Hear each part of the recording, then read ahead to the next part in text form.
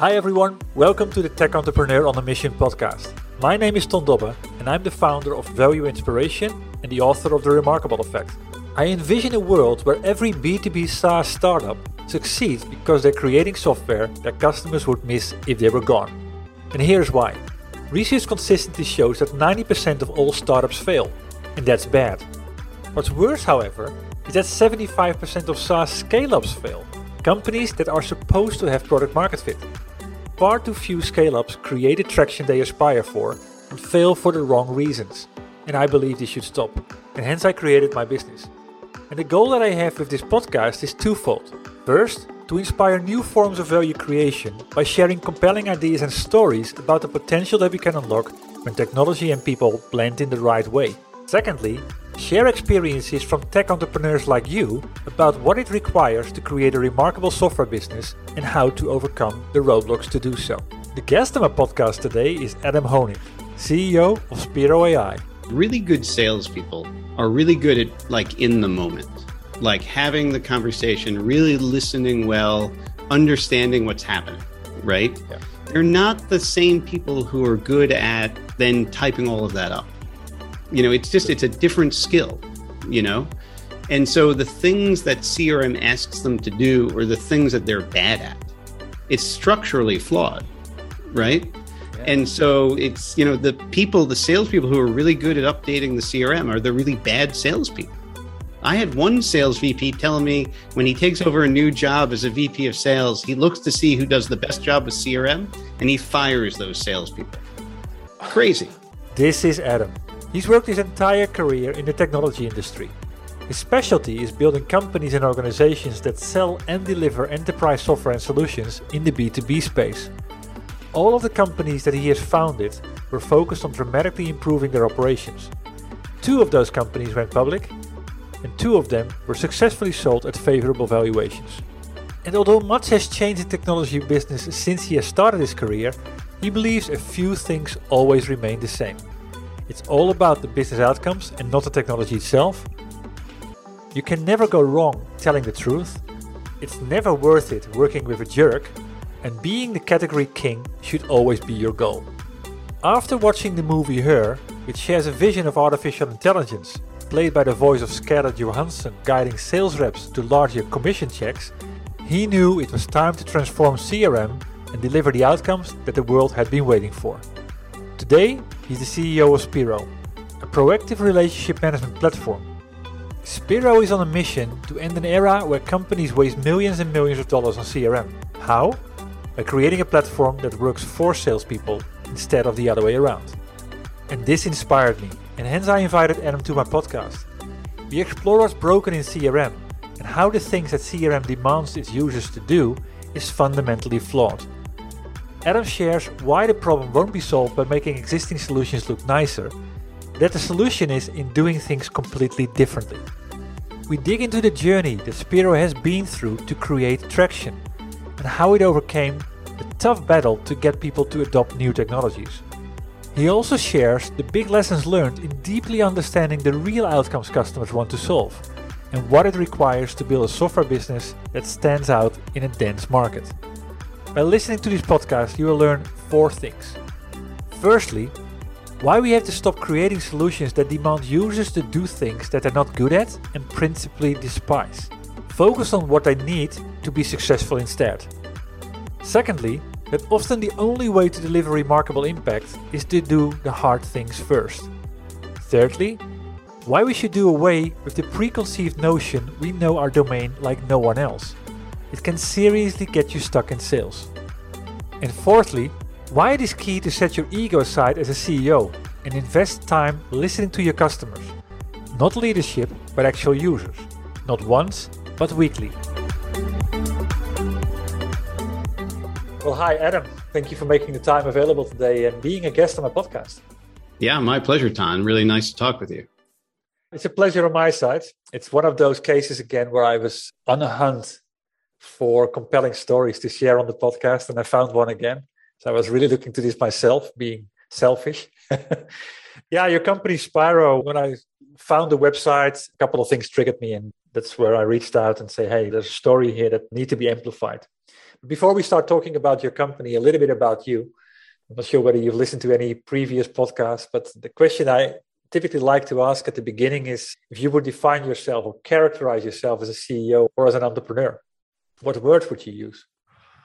I would say passionate, probably. I've worked almost my entire career in a domain of software that's called CRM, and I have a lot of passion about it, mostly hate.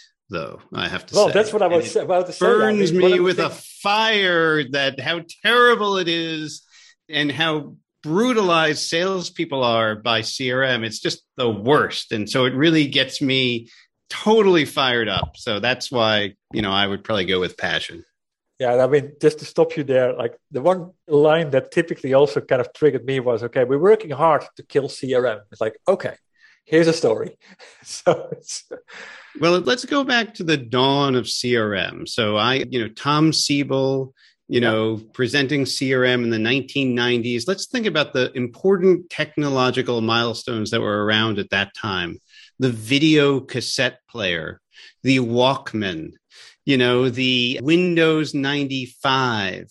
These were the technologies that were being used when CRM was invented.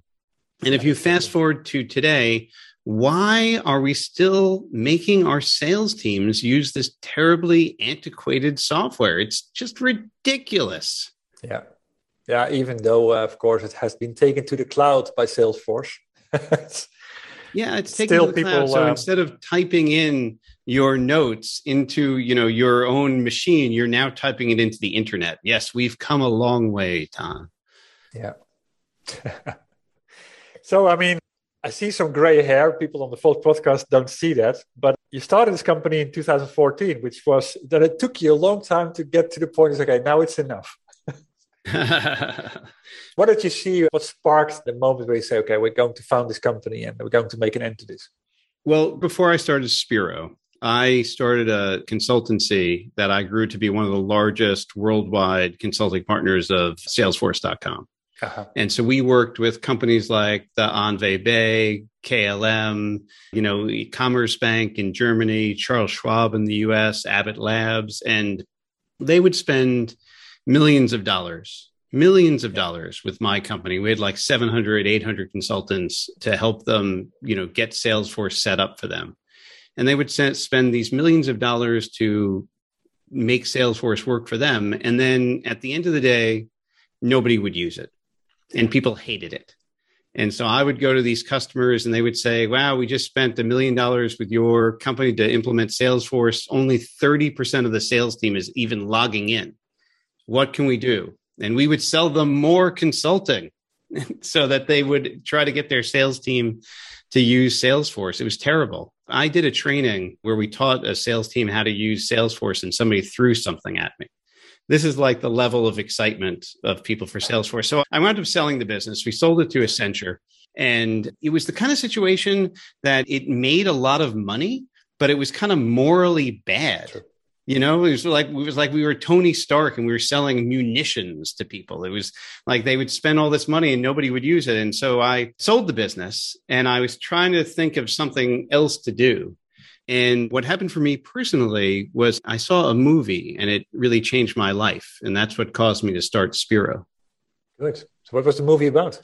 I don't know if you've seen it. It's a movie called Her with Joaquin Phoenix. So it's a science fiction-y kind of movie, kind of weird. Spike Jonze is the director. I love Spike Jonze. He's done a bunch of interesting films.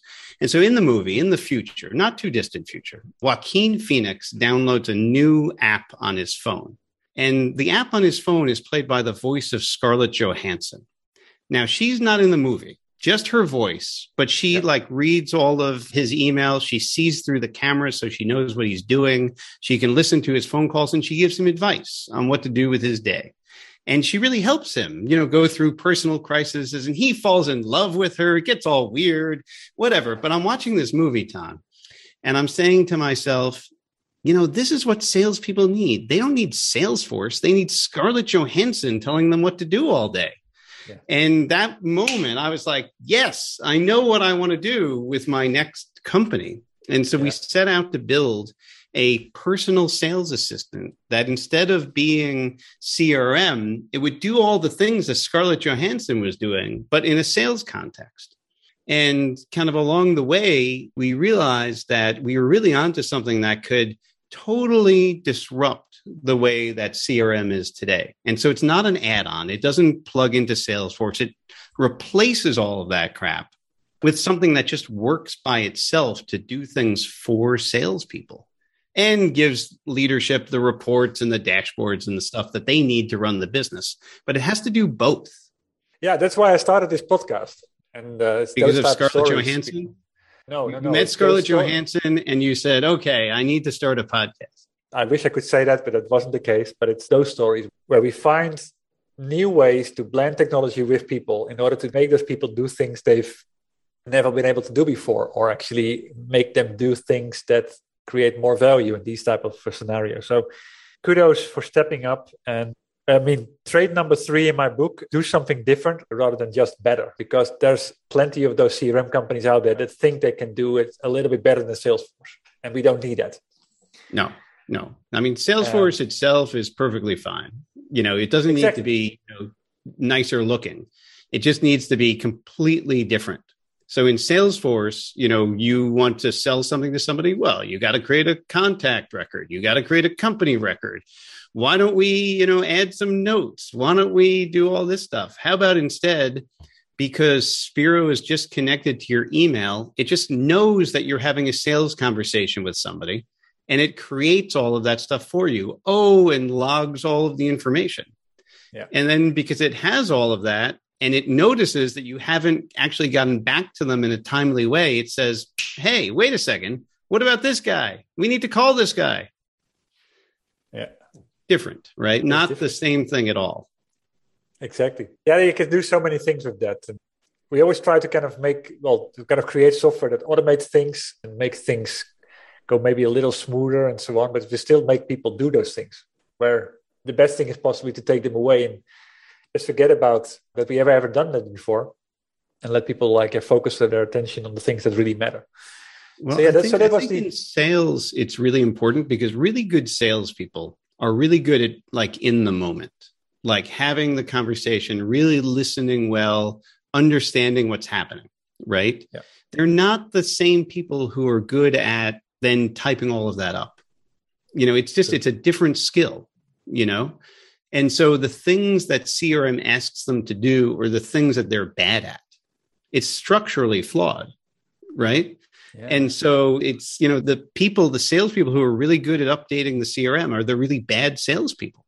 I had one sales VP telling me when he takes over a new job as a VP of sales, he looks to see who does the best job with CRM and he fires those salespeople. Crazy, right? Never looked at it from that perspective, but you could be right. Right? Yeah. So that was the big idea, to create something that was different, radically different. What is the potential if the world starts to adopt this? So what are typical, the results that your customers see when they start this? What is the transformation? So one of the main things that causes people to investigate a solution like Spiro is lack of visibility into what's going on. Yeah. Understanding what's going on with your customer is a key goal for many organizations, to be able to service them better and provide them better value. And, with traditional approaches, you might have your orders in your ERP. You might have, sales data being terrible because it has to be all typed in by salespeople. You might have tickets or customer complaints in a different system and not have a unified view of what's happening.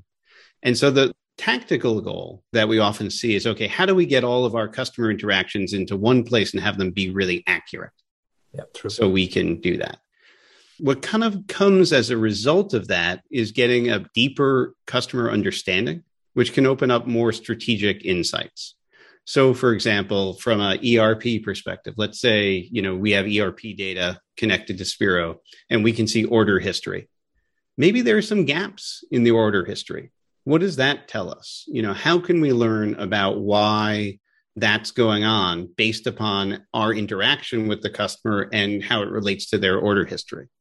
So we can start to understand better where the gaps may be in our relationships and the things that we're doing that drive dissatisfaction, that stop the relationship from getting stronger. True. That's often a result that we see. Yeah, there's a lot of stuff in the hidden, right? It's like the things that you don't see yourself, the things that if you don't log it, you don't know it. And of course, when you get that to almost 100% accuracy, you got a completely different thing to start from. Yeah. That's the way. Yeah. Oh, sure. So, to go on the approach of how you approach this, because CRM, of course, is like ERP. You already mentioned the word. It's like a huge thing. So when you started the company in 2014, you were going to the drawing board. What were the things you were deciding to start doing different from the start? Well, so we put the focus and the experience on what does the salesperson need to be successful, and not on what are the organizational goals. And most CRM approaches start with what does the company want and how do we get the salespeople to do it? We made certain, conscious decisions like we're going to start mobile first. Salespeople are quite often, with customers, they're in the field. We need to build something that works really well in a small form factor. And so we decided to use email as an example of that. And so we said, wouldn't it be great if you could just email Spiro instead of having to even log into an app? And you can ask it questions via email. You can send it data via email. You can get recommendations via email to kind of meet the user where they are. That was a main design consideration that we took right from the front. We actually didn't build any reporting or management dashboards or anything like that in the platform for like 3 years until we felt really good about the fact that it was very useful for the sales team itself. And only when we felt like we had that use case worked out well, then we could move to account managers because they work in a different way than new business reps, right? True. And we could move to leadership and how they look at things. We took a deliberately slow approach to rolling out additional things because we felt like it was a tricky problem to solve. Yeah, you took a persona approach and start to kind of walk in their shoes and get the empathy. Yeah, but what they need to succeed. That's a very good, starting from the outcome perspective and then trying to work your way back in a non-generic way because it's very specific. Yeah. Well, I think, part of the reason why we did that isn't because we're so smart, but it's because we saw so many failures at my last company of doing it the other way, just true. Time and time again. Let me make a small interruption here. Adam just shared one of the secrets behind the momentum they are seeing. It's in their ability to create a product that their core users, salespeople, would miss if you would take it away from them. They realize it is about focusing on the essence, i.e. solving the most valuable and critical problem for salespeople. They also realize they cannot please everyone at the same time. Hence, saying no is critical, even though what they're asking for is almost alike. And lastly, they realize that this is about being different, not just better. These are clear examples of 3 of the 10 traits remarkable software companies master. And you can master these traits as well. And I got various options for you to start. Just go to valueinspiration.com to learn about the masterminds and the work streams to put the fundamental building blocks in place to fast track the growth of your software business. And while you're there, don't forget to grab a free Kindle version of my book, The Remarkable Effect, to start sparking new inspirations in the next 30 minutes. Back to the interview. Yeah, at the end, it's all about people. The company and the sales force is all about people. They need to make it happen. And like you say, the people that are fantastic in keeping their CRM up to date are possibly the worst salespersons. Because that's what I think their important work happens. So what was the hardest nut to crack in doing this? Well, I think change behavior maybe. Yeah. So getting people to adopt any new technology is hard. Yeah. And so we took a number of different approaches to doing that, some of which worked really bad. And so, for example, when we started, so one of the things that Spiro does is it'll give you recommendations about people that you should reach out to based upon the data. And, we put a scoring system in place that every time it said, hey, call Joe. After you call Joe, it'd say, hey, how good was that recommendation? And so it was kind of like a rating scale. And we thought that would really help us improve Spiro because we'd get, high and low ratings. The algorithm would learn. But it turned out that everybody just hated giving us that rating. So we couldn't do that. What we had to do is use the system itself to give us the feedback. So if we recommend that you call Joe, we needed to look at the data downstream months from then to see, was that the right thing? And so there was no shortcut to the solution. We actually trained the software with 15,000 salespeople using it for free for about a year and a half to give us the model that we needed. And that was really expensive, I have to say. Yeah. But it was a great foundation for the product. So building up that data set and the model to understand what the recommendation should be was probably the hardest thing that we had to do. And so we're doing this, I don't know, about 7 years at this point. Yeah. And one of the things that we're introducing now, only now, are we able to actually allow companies and people to tune the model. So, for example, some companies have really long sales stages. Some companies have really short sales cycles, And Spiro will recognize that based upon the data, but it might not be what you want.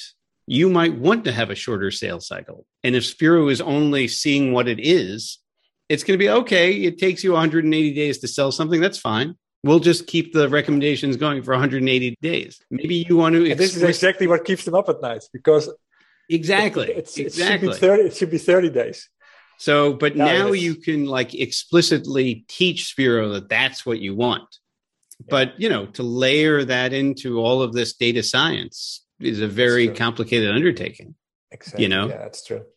Yeah, because 180 days, and normally the number should go down anyway over time when people really get the hang of it in terms of how do you get those deals in? Yeah. Then you have things like COVID or other external factors that impact the sales cycle. And, you have to build resilience into the approach, Well, now that you're talking about it, this is the theme of my second book, Remarkable Resilience. So what did you see when COVID hit the market? Your solution was out there for a good 5 years, almost 6, I guess. Yeah, what's happened? Well, I'll give you a couple of data points that I think are really interesting. So we publish a weekly sales blog, and we have about 40,000 subscribers to the sales blog. And in the first 2 months, so let's say April and May of 2020, the bounce rate for the email list went from, 0.5%, 1%, percent to 5%, 8%, 10%. Wow. As a lot of salespeople were either lost their jobs or put on furlough and things like that because companies didn't want you out visiting your customers. True. We have 3 customers who are minor league baseball teams in the United States, and they let go their entire sales teams because there was no baseball season for them in 2020. True. We have a large Canadian manufacturer of fabrics, and they put their entire 100 salesperson team on leave for, that quarter. And so for the sales industry, it was a very challenging moment. I mean, in tech, we were fine because we were always doing things on Zoom and stuff like that. Yeah. But if you're selling large equipment, you can't just show somebody the big equipment on Zoom. You have to bring it to their plant and explain to them how it works and stuff like that. And so it took a long time for a lot of our customer sales teams to kind of get back to where they were. And it was tricky for us. I mean, we sell annual contracts, so our business wasn't much affected by, temporary changes in staffing.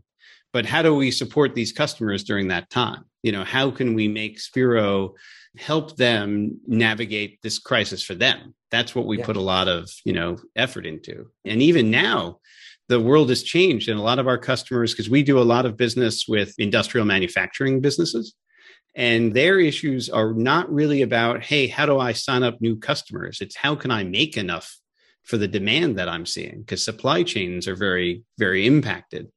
And so from a sales perspective, it becomes, how do I maximize profitability in my sale? It's not, how do I just get the highest volume? So I need to know who are my most profitable customers. What are my margins at?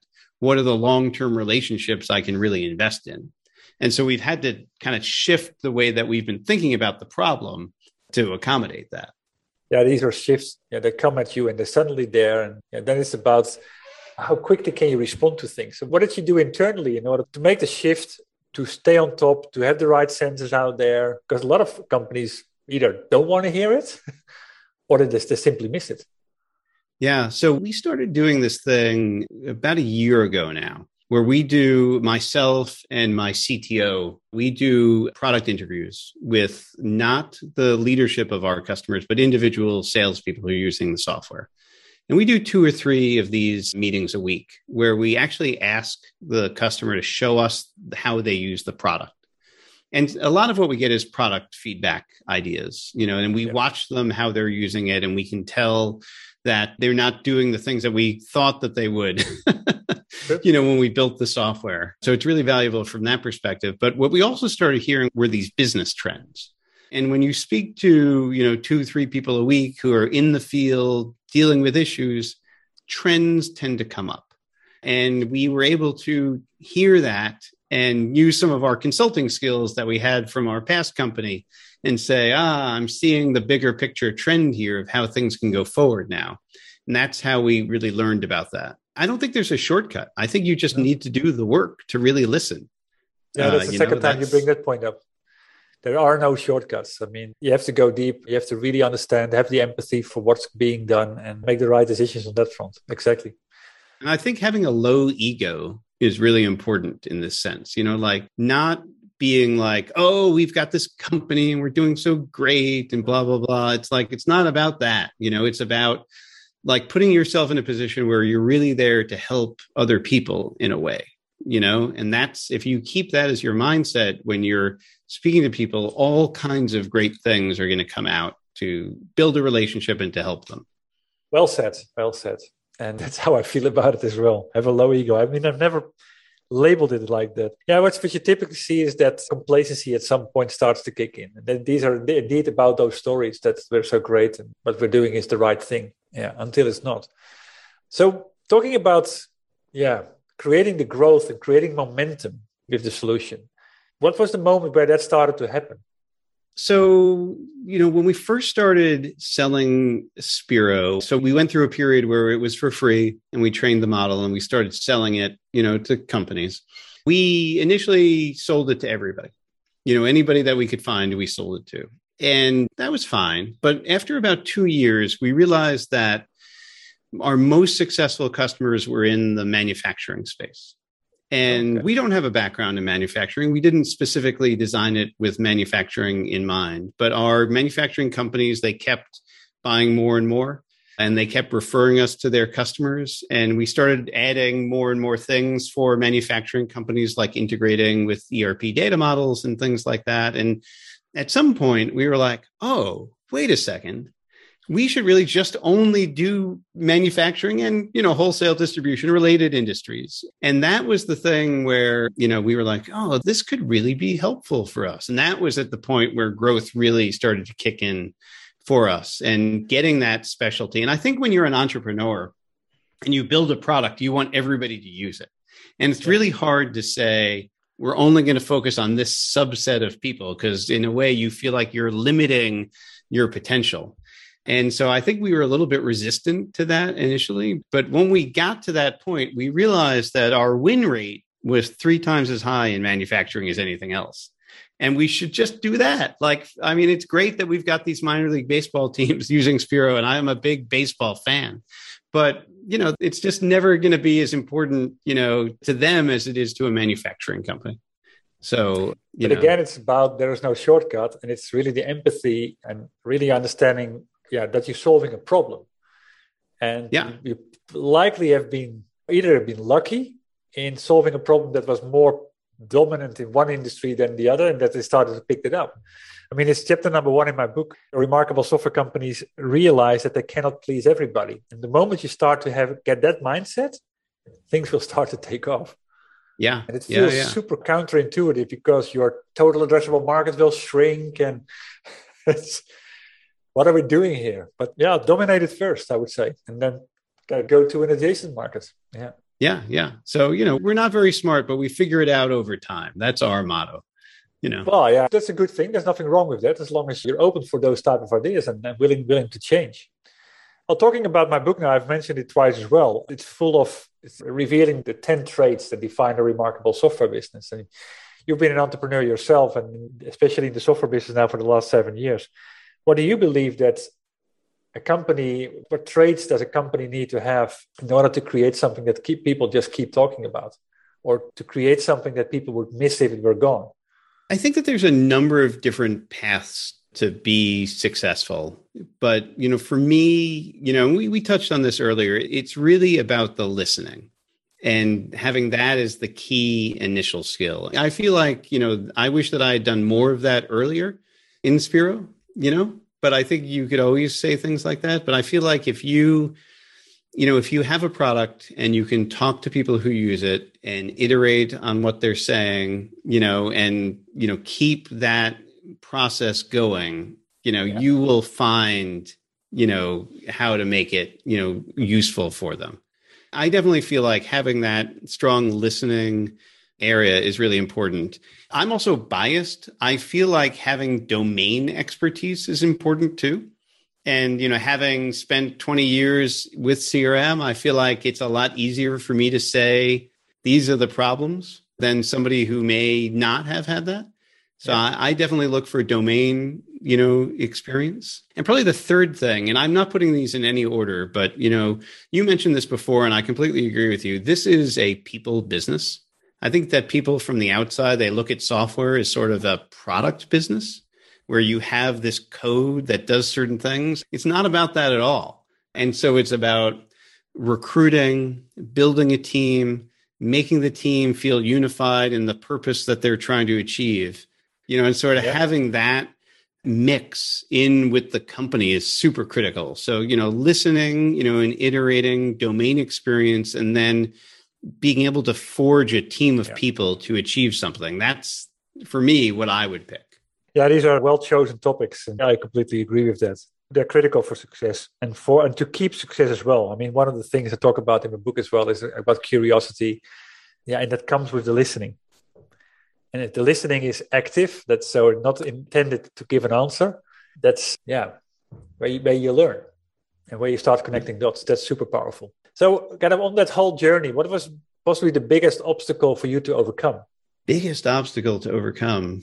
I'm going to just say that I think it was our preconceived notions. Just my mindset is I don't often think of external obstacles.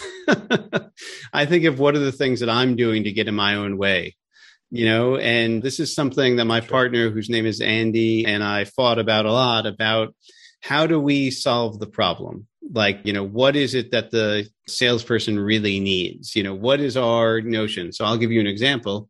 In software, the way we do sales in software, we have a very opportunity-driven model because there's always thousands of new companies that we need to sign up. Yep. For a company that sells fabric in Canada, they actually have every customer they'll ever have. Maybe there's a few more every year. So they don't need to manage opportunities per se. They need to have a great relationship with all of the companies that they do business with, and then they'll get the most orders. And so it's this preconceived notion of the way that we think about doing sales that doesn't necessarily apply to other businesses that, kind of gets in our own way of things. When we demo, when we talk to customers, we have our business context and we need to separate from that. Am I being clear about that at all? Completely clear. The assumptions, can take you in areas and can get you completely wrong. And I can help you lose a deal, but that's completely right. And then you never know why. Exactly. Yeah. I mean, I see that also with the customers I work. One of them was in the e-commerce industry, and the promise was the shortcut to e-commerce, where the customers were saying, well, that's all fine, but that's only one step in the whole process. What we're buying it for is that we have a very strong backbone to keep our long-term relationships going, because they always come to the office to talk with us, and now they're going online and ordering there. Yeah, that's where things break up. Yeah. So it's a completely different connection point in terms of where the value is really at. Let me see. Talking about customers and the magical things that they do with your software, as it kills ERP, it kills CRM, it kills ERP. What are you most proud of? I mean, is there any anecdote from one of those customers where you say, I'll keep talking about it? I had a chance to be in Houston, Texas recently, where we have a bunch of customers. And we have a customer down there who is in the industrial saw business. So I have a picture of me in front of this saw blade, It must be 10 feet tall. I'm not very big, but I look really small in front of this humongous saw. Their teams are all around Texas, dealing with saws and construction and all of this whatnot. And I had lunch with one of their sales managers, and he was just telling me about how having everything at the touch of his finger when he goes and talks with people just makes his life so much easier every day. And that was, for me, just a beautiful thing to hear. So that was when I really enjoyed doing that. We were a little bit constrained visiting with people in person this year, but that for me really gets me sort of fired up, exactly. to of course. get real life examples. Yeah, exactly. That's where it makes the difference. And if your customers kind of mirror that back to you, it's like, okay, we've done the right thing here. And it does make a difference. And for me, so we had another customer that we visited in Texas, and when they kind of say back to me the things that I'm hoping for that I've never met before, and the lady at this other company said to me, she said, we tried with Salesforce for 3 years, and we did get it up and running after 3 years, but in 2 months, Spiro just completely was better. I was like, that's amazing. I love hearing that, And it's just a different approach that you're taking here. Yeah, that would make me feel special as well. Yeah, then you've achieved something that's pretty remarkable. Yeah. Yeah. So from the tidbits of wisdom that you've gained over the last couple of years, the CEOs listening to this podcast, people that aspire to start a software business or like a business in itself, what would be a do or a don't or a don't that you could share with them? Well, I mean, for people who are considering starting their own business, I am a big supporter of people starting their own businesses. I do want to say that unless you really have that passion and the fire and the drive to do it, and you're going to get up every morning and get out of bed and work hard to make it happen, if you're not that person, it's not for you, because it's hard work, and it takes a long time. Like, I never thought 7 years would go by, boom. And then, we're doing great, but, we thought we were going to be ruling the world in 7 years. And there's a lot of work to do to make that happen. So it's the kind of thing where you're like, maybe I should, then don't. If it's the kind of thing where it's like, I must do this, then that's the thing for you. So that's what I would say for people who are thinking about starting their own business. Yeah, it goes back to the whole notion of vision, right? I recently had Radhika Dut on my podcast, who just published a book last week, Radical Product Thinking, and she sort of outlines how to create a great vision. And what she said was, like, if the vision is so good that even if you were not involved in that, you would still want it to happen. That's the type of energy that needs to be in that idea to start it. And if it's just like, I'm going to make a new app or I'm going to make another CRM, sure, but it's about the transformation that you want to see happening.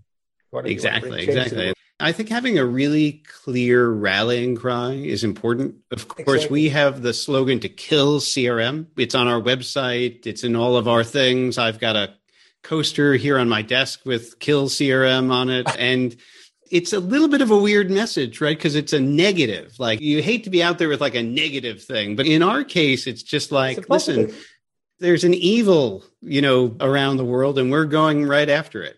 Also happens to be the most successful software company like in the past 20 years, but let's ignore that part of the equation. Why don't you? I'm going to introduce you to someone that's in my tribe. You will have a good laugh together. Similar type of spirit there. Yeah.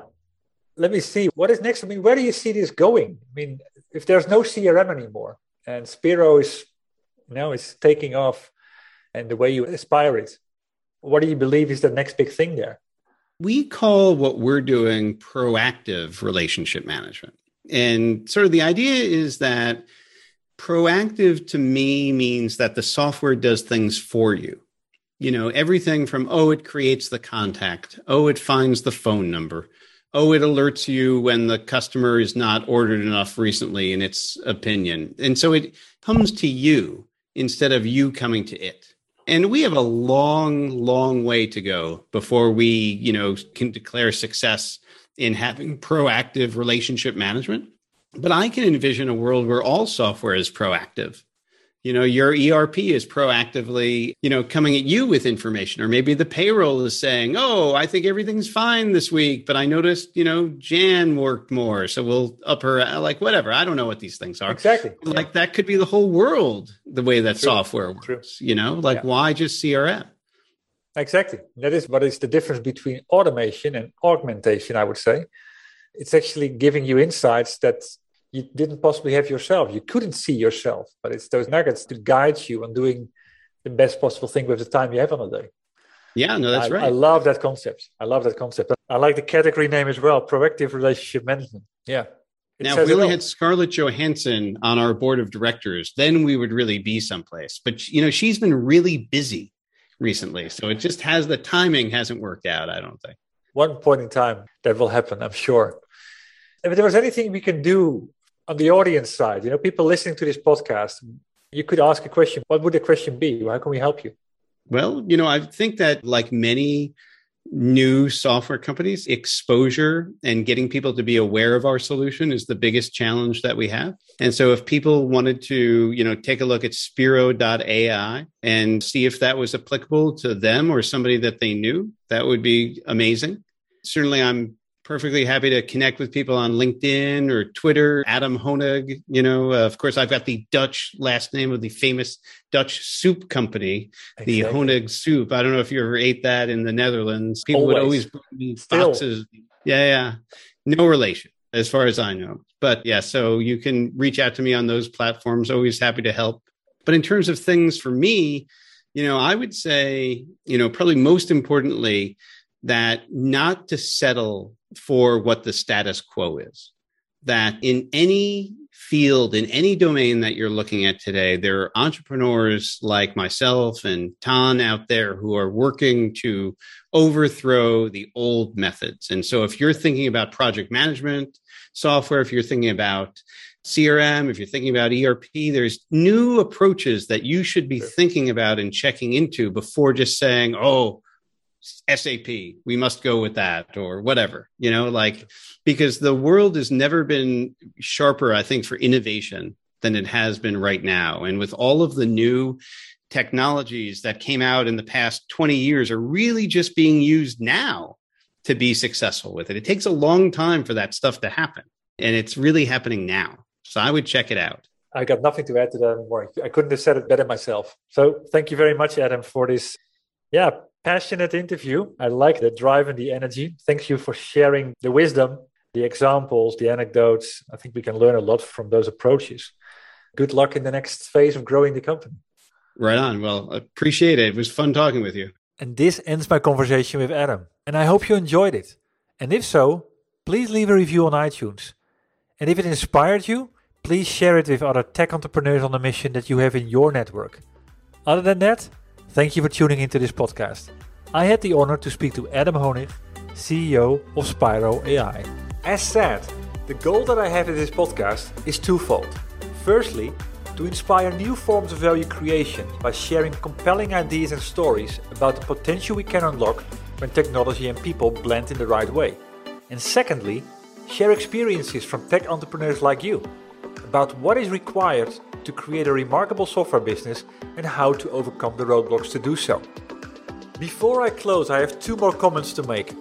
If you know other tech entrepreneurs on a mission that have a story worth sharing, please send me an email at ton.dobby@valueinspiration.com. Building the momentum all starts with revealing the ideas. And that starts with you. And if you want to know more about my book, or you're interested in joining the Remarkable Effect tribe, please visit my website at www.valueinspiration.com. Thanks for tuning in. And you could do me a big favor by rating the podcast on iTunes or provide me with your feedback directly. I'll see you shortly on a new episode.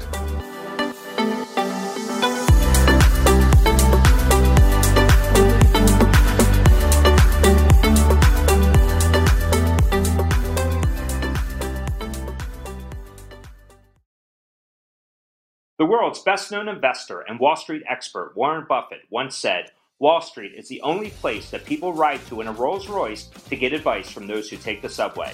Mr. Buffett's quote is remarkably accurate, but how many people would rather receive advice from him than someone simply guessing? Welcome to Buy, Hold, Sell, your single source for Wall Street knowledge and profitable guidance. Please join me, Todd Schoenberger, and fellow trader Tobin Smith, as well as host Veronica Dudo, for a podcast known to move the needle for investors. Tobin and I are seasoned Wall Street executives with deep investment experience, and we are prepared to share our advice to those who choose to listen. Download Buy, Hold, Sell today on the Evergreen Podcast Network or your favorite podcast channel.